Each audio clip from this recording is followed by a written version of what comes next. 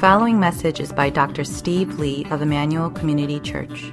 More information about the ministry of Emmanuel Community Church can be found online at www.emmanuelcommunity.org. We're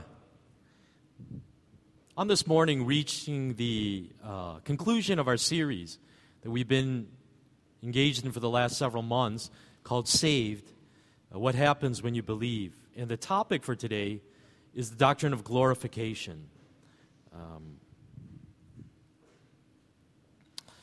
So why don't we open up with a word of prayer as we turn our hearts to His Word and explore this topic.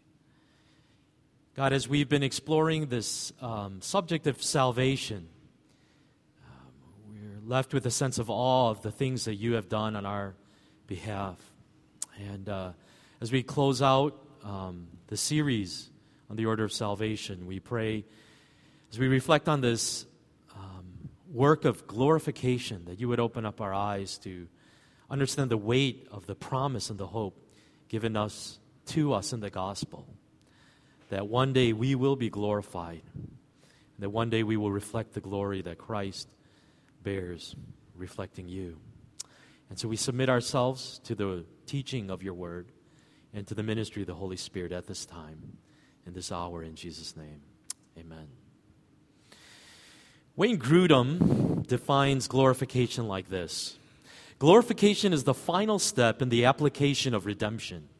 It will happen when Christ returns and raises from the dead the bodies of all believers for all time who have died, and reunites them with their souls, and changes the bodies of all believers who remain alive, thereby giving all believers at the same time perfect resurrection bodies like His own. In glorification, God completes this work of salvation that He began with the doctrine of predestination when He first chose us. And the way that I want to unpack this doctrine of glorification is first to talk about this bodily glorification that we're going to experience, and then secondly, the spiritual glorification of our souls. Okay? In the 1991 movie Grand Canyon, an attorney played by Kevin Kline tries to bypass a traffic jam, and in doing so ends up in a really seedy neighborhood infested with crime. And as he navigates through these deserted and dangerous streets, as Murphy's Law would dictate, his very expensive luxury sedan breaks down and stalls. And so in this dangerous neighborhood, he manages to find a phone booth and phone for a tow truck. But before the tow truck can arrive, a gang of thugs pulls up. And as they get out of the car and approach him, it's very clear that they have very bad intentions. And just as they're dragging him out of his vehicle and getting ready to do their business, the tow truck driver arrives, played by Danny Glover. And Glover realizes very quickly the danger that this man is in, and he starts hooking up the guy's car to his tow truck really fast and tries to make a beeline out of there. But the gang leader approaches the tow truck driver in a very menacing manner, and it's very clear that he's not going to let him just drive away so easily like that. And it's at that moment that Glover pulls the gang leader aside and pleads with him, and this is what he says in the movie: "Man, the world ain't supposed to work like this. Maybe you don't know that, but this ain't the way it's supposed to be. I'm supposed to be able to do my job without asking you if I can. And that dude is supposed to be able to wait with his car without you ripping him off. Everything's supposed to be different than what it is here." The Hebrew word shalom is often translated in English as peace. But the meaning of shalom is much deeper than that. It describes a condition in which everything goes as God intended it to be, resulting in a wholeness of life, a flourishing, a joy, a delight. Shalom is the Garden of Eden. It's all of creation living in obedience to God's design and His will. It's the world as God wills it to be. It's the way things are supposed to be. But as we know, this is not the world that we experience, the world in which we live. In our world, nothing seems to go quite the way we hope it will, does it? Things fall apart. You're out on a wonderful anniversary dinner with your husband or your wife, and you bite into a piece of bone and you chip a tooth. You're on the vacation of a lifetime, and someone steals your wallet. Your car breaks down in a major way weeks after the warranty runs out. Cornelius Plantinga writes, "We all deal daily with annoyances. The first motorist in a green arrow left turn lane is often some dreamer who lurches forward like a startled hippo just after the arrow has come and gone. We toss 16 socks into a dryer but only get 15 back. Deeper than annoyances lies an array of regrets. People regret early educational decisions that lock them into particular careers. Usually when it's too late, they regret long neglect of friends and family members. In fact, memories of the past sometimes hurt us just because the roads we missed back there are now barricaded. People suffer fear. They fear cancer and job loss and the death of love. People sometimes suffer from a sense of futility, particularly in their work. The whole range of human miseries, from restlessness and estrangement through shame and guilt to the agonies of daytime television, all of them tell us that things in human life are not as they ought to be. Our world is a world filled with problems because it is a world filled with sin. As Plantinga describes, sin is in essence anything that violates the shalom that God desires for His creation. In other words, we are all living under a curse of sin. And this brokenness of creation affects every single element of life. Just a couple weeks ago, this happened to my iPad. It fell out of my book bag and the entire screen shattered gloriously. And I got a quote from the Apple Store, and it was way more than I wanted to pay for repairing it. So I found a small mom and pop shop in town that would fix it for half the price. That I found a great deal. But within a couple days of getting my repaired iPad back, the glass began to separate from the case. So I had to bring it back to the store and complain to the guy. And after some complaining, he was willing to redo the job for no additional charge. Waited another week, a few days to get it back. Got it back. And sure enough, the glass is beginning to come off again. And the touchscreen is all glitchy and it doesn't work. And I'm just dreading having to bring this iPad back to this guy and complain a second time. And at this point, I'm pretty sure it's beyond him. He doesn't know how to fix an iPad screen. And I think I'm just out $150 at this point, you know? This is life in a broken world, isn't it? And I'm thinking, with everything else that's on my plate that I have to deal with, I have to deal with this headache, you know? But my iPad woes are trivial compared to what's going on globally, isn't it? Honestly, I'm kind of a news junkie. I'm watching the news constantly. And it's not really very frequently that the news actually affects me emotionally. But as I was watching the coverage unfolding on Friday of the Paris terrorist attack and what's going on in Beirut and actually in so many other places in the world, I was just filled with this profound sadness that began to settle in my heart. The initial sadness was for the direct victims of the attack itself. I mean, some of the footage was unbearable to watch. I mean, people jumping out into window ledges, screaming, as you hear the sound of gunfire in the background, as you realize the terrorists are executing people in that concert hall. Just horrific stuff. But as I began to think about the sadness that was creeping into my heart, I realized it was even a deeper sadness than just for the victims of this crime. It was, as I was thinking about Syria and Iraq and this rise of ISIS, I began to think about this world that my children, your children, are growing up in right now. This, quote, war on terror. And I wonder, how bad is this going to get? What's the end point of all of this? How is this going to end? We live in a world that has lost shalom because we live under the curse of sin. And the most devastating consequence of this curse is the death and decay that all creation experiences. But the story of the Bible is the story of God on mission to overcome this curse and to restore the shalom that was lost by sin. And this is where our story needs to start when we think about the doctrine of glorification. In Romans chapter 8, verse 9 to 13, it reads, "The creation waits in eager expectation for the sons of God to be revealed.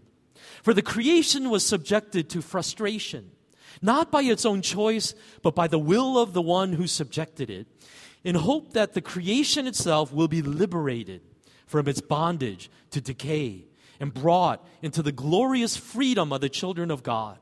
We know that the whole creation has been groaning as in the pains of childbirth, right up to the present time. Not only so, but we ourselves who have the first fruits of the Spirit groan inwardly as we wait eagerly for our adoption as sons, the redemption of our bodies." Do you see the picture that Paul is painting for us of all creation groaning in unison because of the frustration of the fallenness of our world?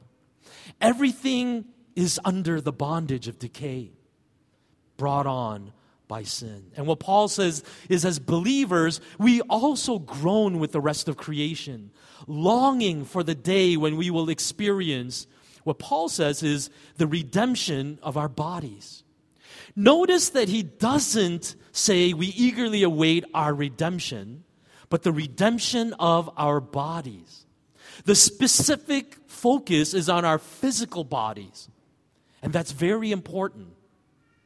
In 1 Corinthians chapter 15, verse 20, it says, "But Christ has indeed been raised from the dead, the first fruits of those who have fallen asleep." Jesus is called the first fruits of those who have fallen asleep, which is just a polite way of saying those who have died, those who have passed away. And the message is very clear. It's saying that Jesus represents something that all of us are going to experience one day. This is hard for us to understand because I don't think any of us in this room are farmers. But when a farmer plants his or her crops, what you have is a rough idea of what that year's harvest is going to be like based on certain metrics like the rainfall that year, how much the pests got to your crops as they were growing after planting, based on how well you weeded your fields. So all of these things can tell a farmer roughly whether he's going to have a good harvest or not. But the truth is, there are so many variables you really don't know. You don't know until the harvest actually arrives whether it's going to be a good crop or not. And that's where you have the first fruits. In other words, these are the first of the crop that ripen and mature. And when you harvest those first fruits, as it's called, you know what kind of harvest it's going to be. The corn looks really good this year. It's going to be a bumper crop. This is what is known as the first fruits. And what Paul says is Jesus, when he rose again, he represented for us the first fruits of our resurrection. And what he means by that is this. When we look at the resurrection of Jesus, it's a foretaste of the resurrection that we are going to experience in our own lives. Just as God raised his Son from the dead, it's an anticipation of what he is going to do for us as well one day. And when we look at that account of Jesus' resurrection, the Gospels go out of their way to make it absolutely clear that that resurrection was bodily. Jesus did not return as a disembodied spirit floating like a ghost among people. But it repeatedly demonstrates he came in physical form when he rose again.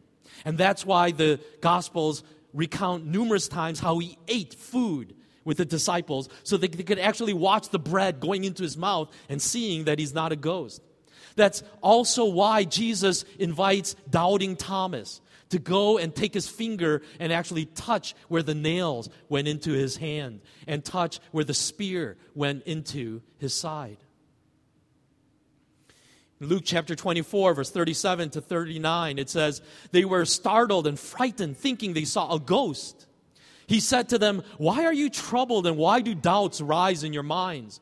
Look at my hands and my feet. It is I myself. Touch me and see. A ghost does not have flesh and bones as you see I have.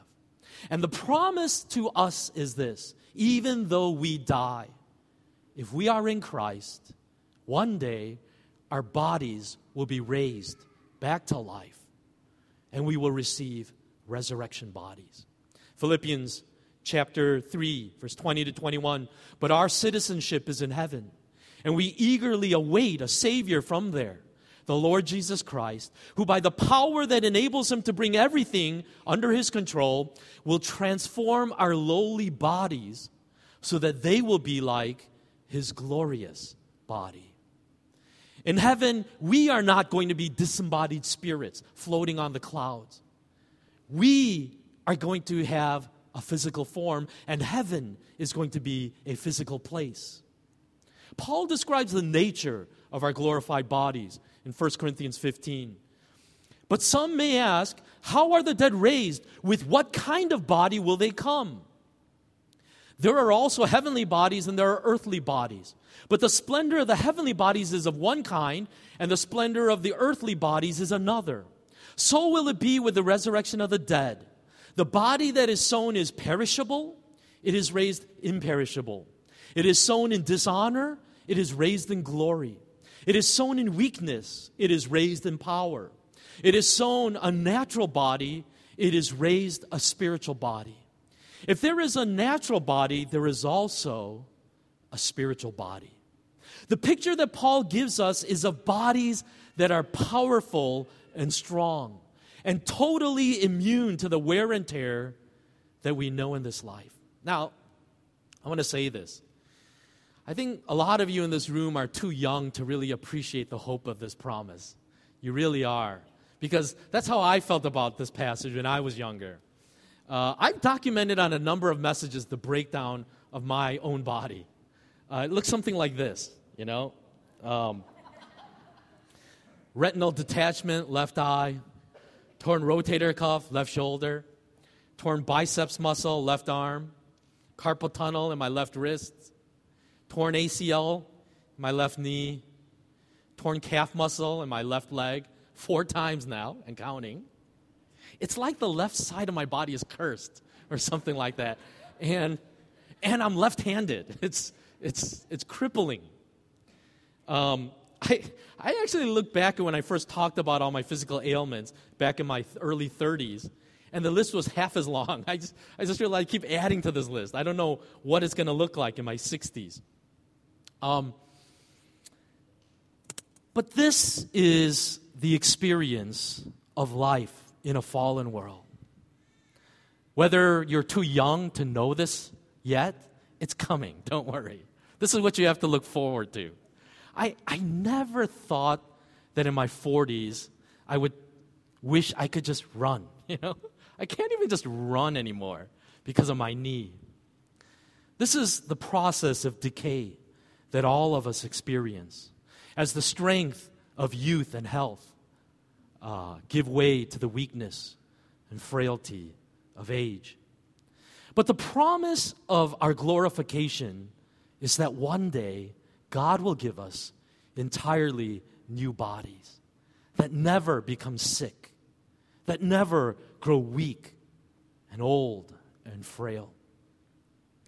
But more important, I believe, than the hope of new bodies is the hope of new hearts. Romans chapter 8, Verse 29 to 30 says, "For those God foreknew, he also predestined to be conformed to the likeness of his Son, that he might be the firstborn among many brothers.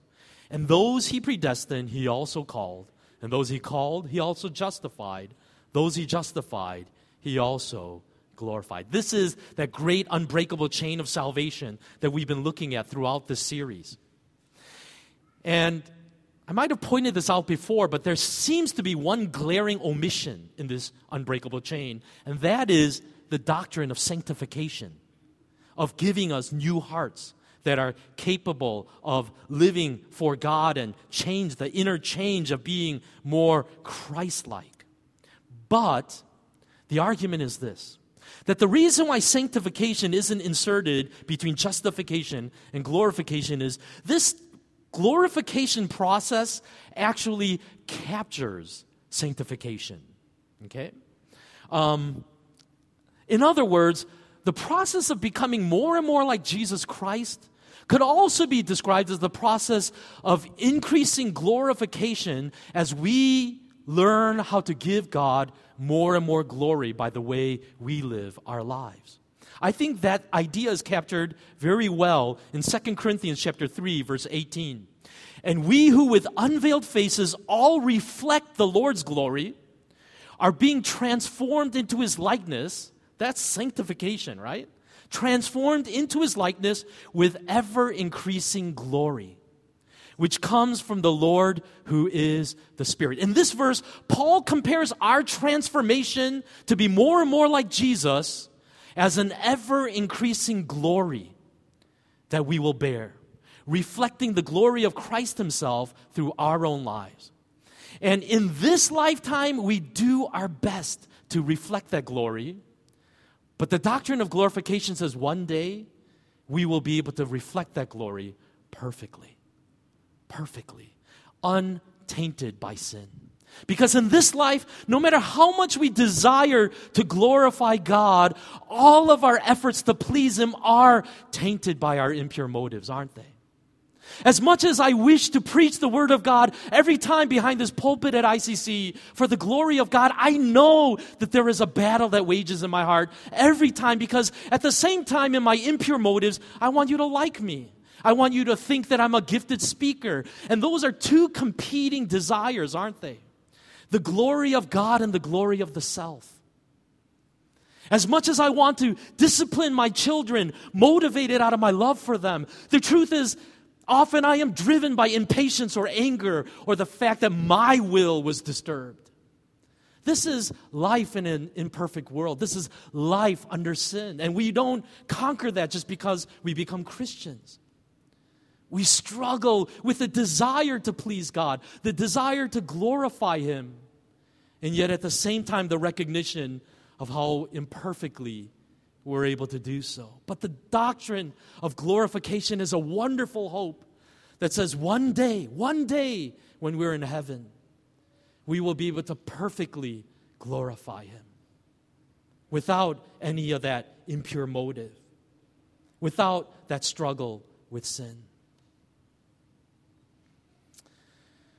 1 John chapter 3, verse 2 says this, "Dear friends, now we are children of God, and what we will be has not yet been made known. But we know that when he appears, we shall be like him, for we shall see him as he is." That's the completion of our sanctification, isn't it?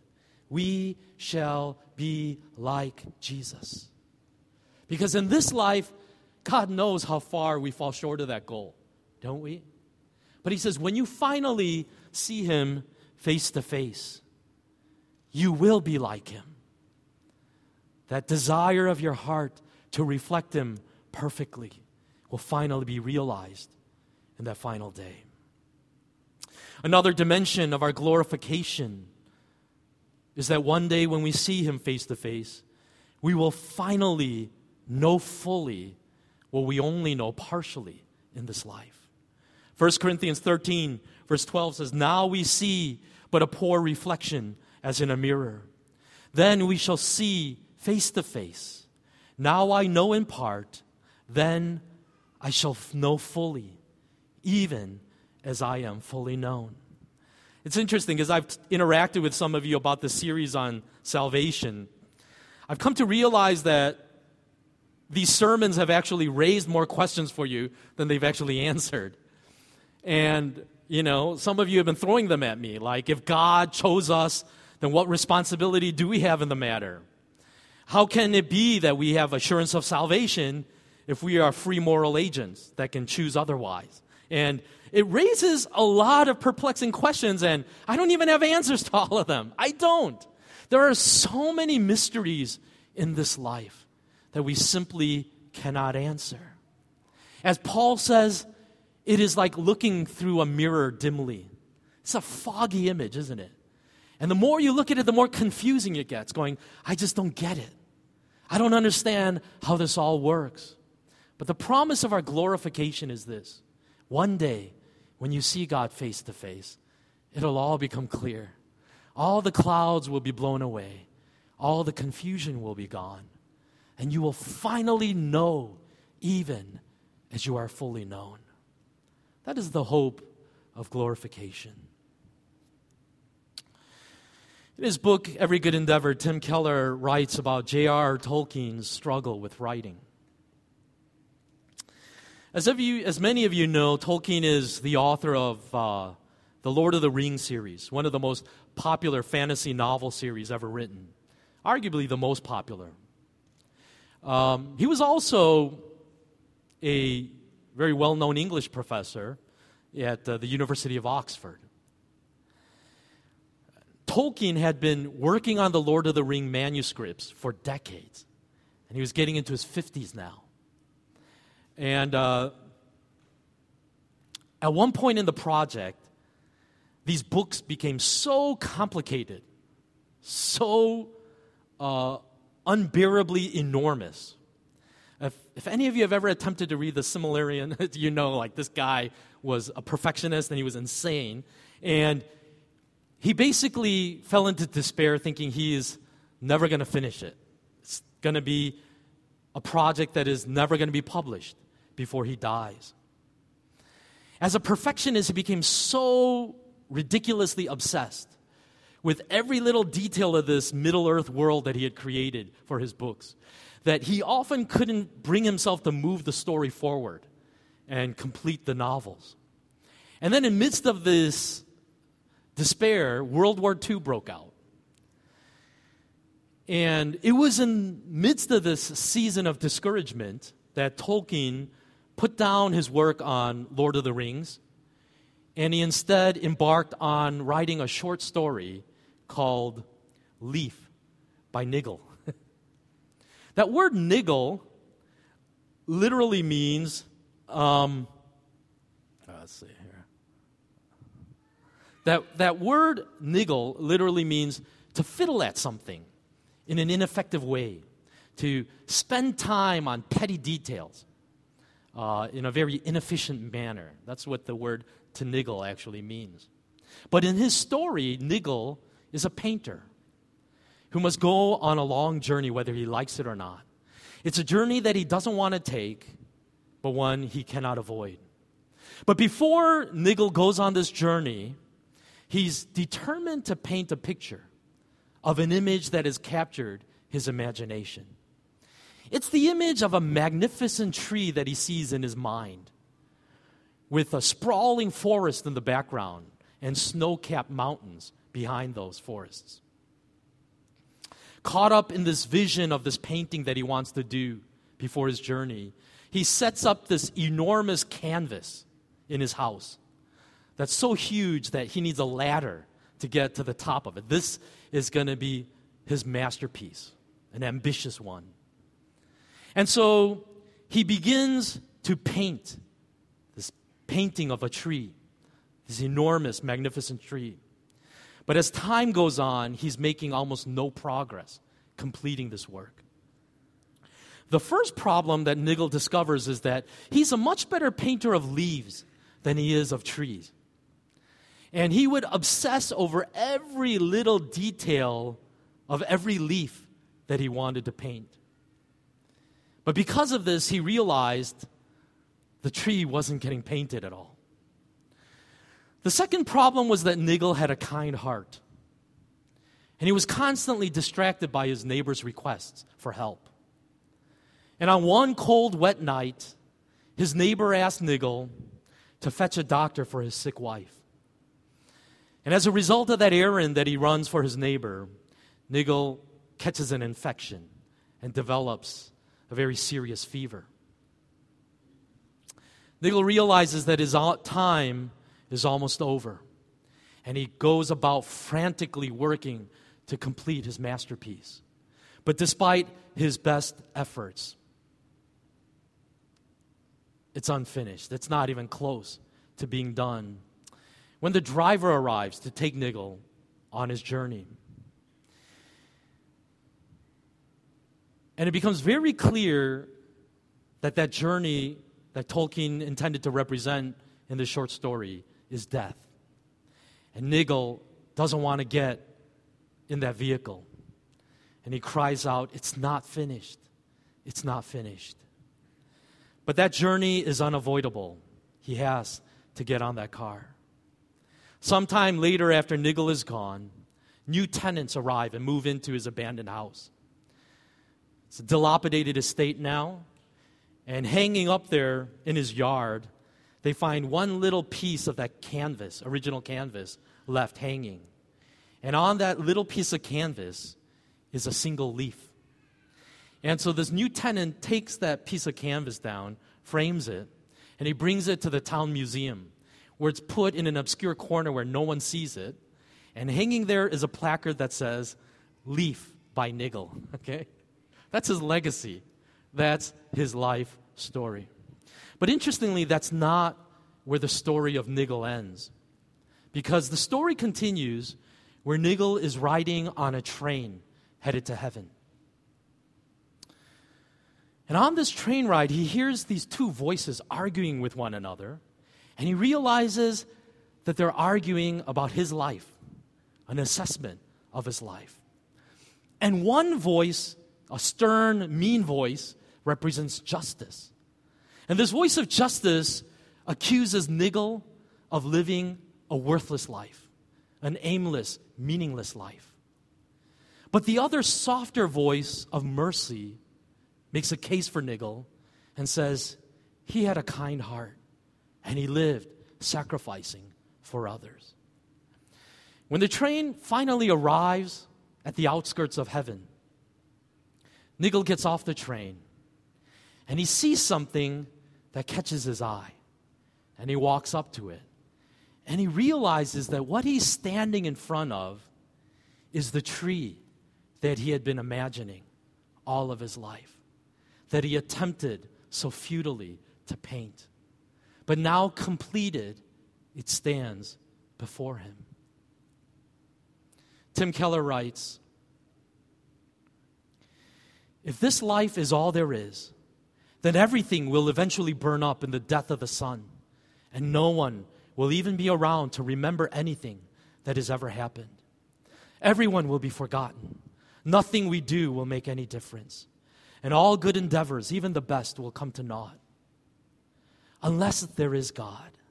If the God of the Bible exists, and there is a true reality beneath and behind this one, and this life is not the only life, then every good endeavor, even the simplest ones, pursued in response to God's calling, can matter forever." That is what the Christian faith promises. When I first heard that story of Leaf by Nigel, I almost wept. I had never been, I think, so moved by hearing a story like that before. Because in a lot of ways, I feel like Nigel, you know? I feel like I'm trying to paint this glorious, magnificent tree. And at the end of the day, it's going to say Leaf by Steve Lee. You know? That's how I feel about my life so many times. So many grand plans, so many high hopes, so many visions of what I'd like to do in my life. And yet, entering deep into my 40s and looking to my 50s, I wonder, what is going to be my legacy in this life? And when you start getting down that rabbit hole, it gets pretty dark, doesn't it? What did my life amount to? Everything I try to do for my children, everything that I try to do in ICC, everything I try to accomplish as a missionary doctor in Africa, what did it all amount to? Unless there is eternity. Unless there is actually that tree that awaits us one day, that God is going to complete, despite our failings and our weaknesses. Paul writes to the Corinthian believers in 2 Corinthians chapter 4, "But we have this treasure in jars of clay to show that this all-surpassing power is from God and not from us. We are hard-pressed on every side, but not crushed, perplexed, but not in despair, persecuted, but not abandoned, struck down, but not destroyed. We always carry around in our body the death of Jesus, so that the life of Jesus may also be revealed in our body. It is written, 'I believed, therefore I have spoken.' With that same spirit of faith, we also believe and therefore speak, because we know that the one who raised the Lord Jesus from the dead will also raise us with Jesus and present us with you in his presence. All this is for your benefit, so that the grace that is reaching more and more people may cause thanksgiving to overflow to the glory of God. Therefore we do not lose heart. Though outwardly we are wasting away, yet inwardly we are being renewed day by day. For our light and momentary troubles are achieving for us an eternal glory that far outweighs them all. So we fix our eyes not on what is seen, but what is unseen. For what is seen is temporary, but what is unseen is eternal." Amen? That is the hope of glorification. That despite our best faltering efforts to live a life that pleases God, in so many ways we are going to fail. And yet the hope, the promise of glorification is that God is one day going to complete by his faithfulness what we could not do in our own faltering lack of faith. That is the hope of glorification. We've traveled a long journey in this series, Saved, haven't we?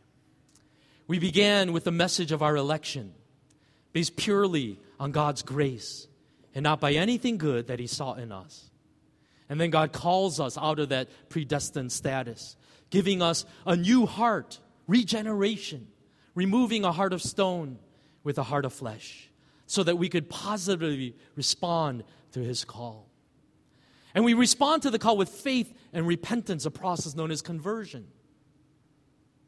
And then God justifies us, declaring us to be innocent and righteous in his eyes. Why? Because he declared Jesus to be guilty on the cross on our behalf.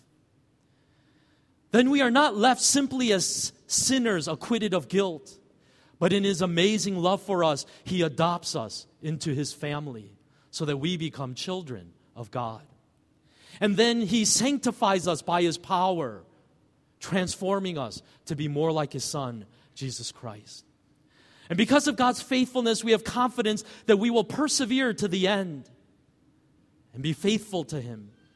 Nothing can snatch us out of his protecting hands.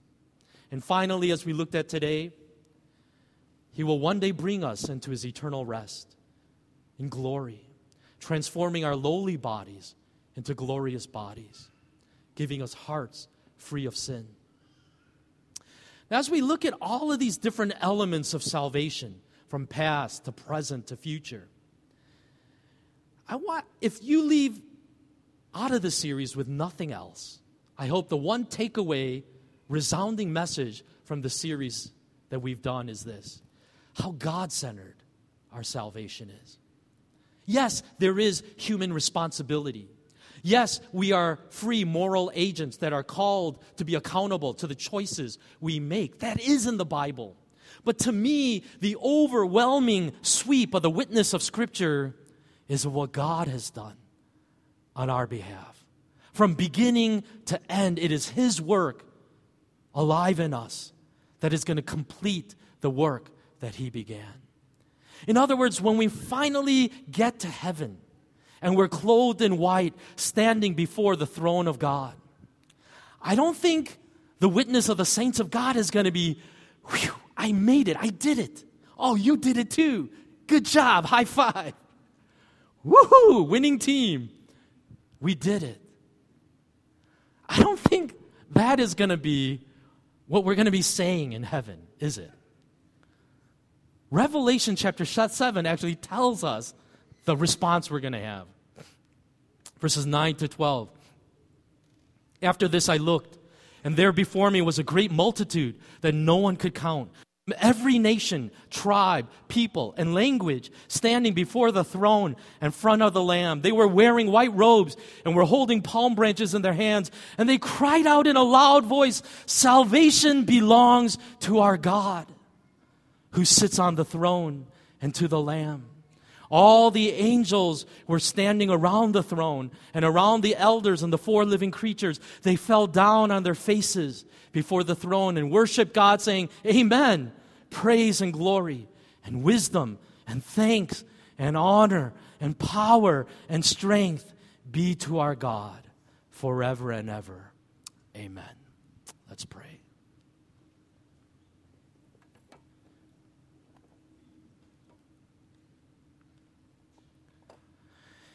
That is going to be the singular testimony of the saints of God around the throne of grace one day. Not, look at what I did. Look at what good choices I made for my life. Look at how I'm better than other people because I knew the truth when others didn't. Not, what a good life I lived. The testimony of the saints dressed in white around the throne of the Lamb is going to be, salvation belongs to our God. It was all you, God, not me. By your faithfulness alone do I stand before you this day, saved, covered by the blood of the Lamb. The whole purpose of the series was not to engage in some philosophical debates about the mechanics of salvation, but to understand how great a salvation has been granted to us by God Himself. And so the conclusion of the series is not debate, but worship, what God calls for. To say, see what a great and awesome work I am doing in your life. And realize that the security that you have, that you will one day finish the race, is in the security of my faithfulness and mercy and goodness. In so many ways, I identify with this Tolkien character, Nigel, trying my best to paint the masterpiece of my life. And yet, the more I am honest with my faltering efforts, the more I realize I'm just painting a leaf before the driver comes to take me on my journey. And yet, my hope one day is to arrive in the presence of God and see that tree that has caught my imagination all these years. To see the church perfected and the saints of God bowed before the Lamb of God in worship. That's the hope of glorification. Would you just pray for a couple minutes here as we get ready to respond through song? Let's pray before the Lord.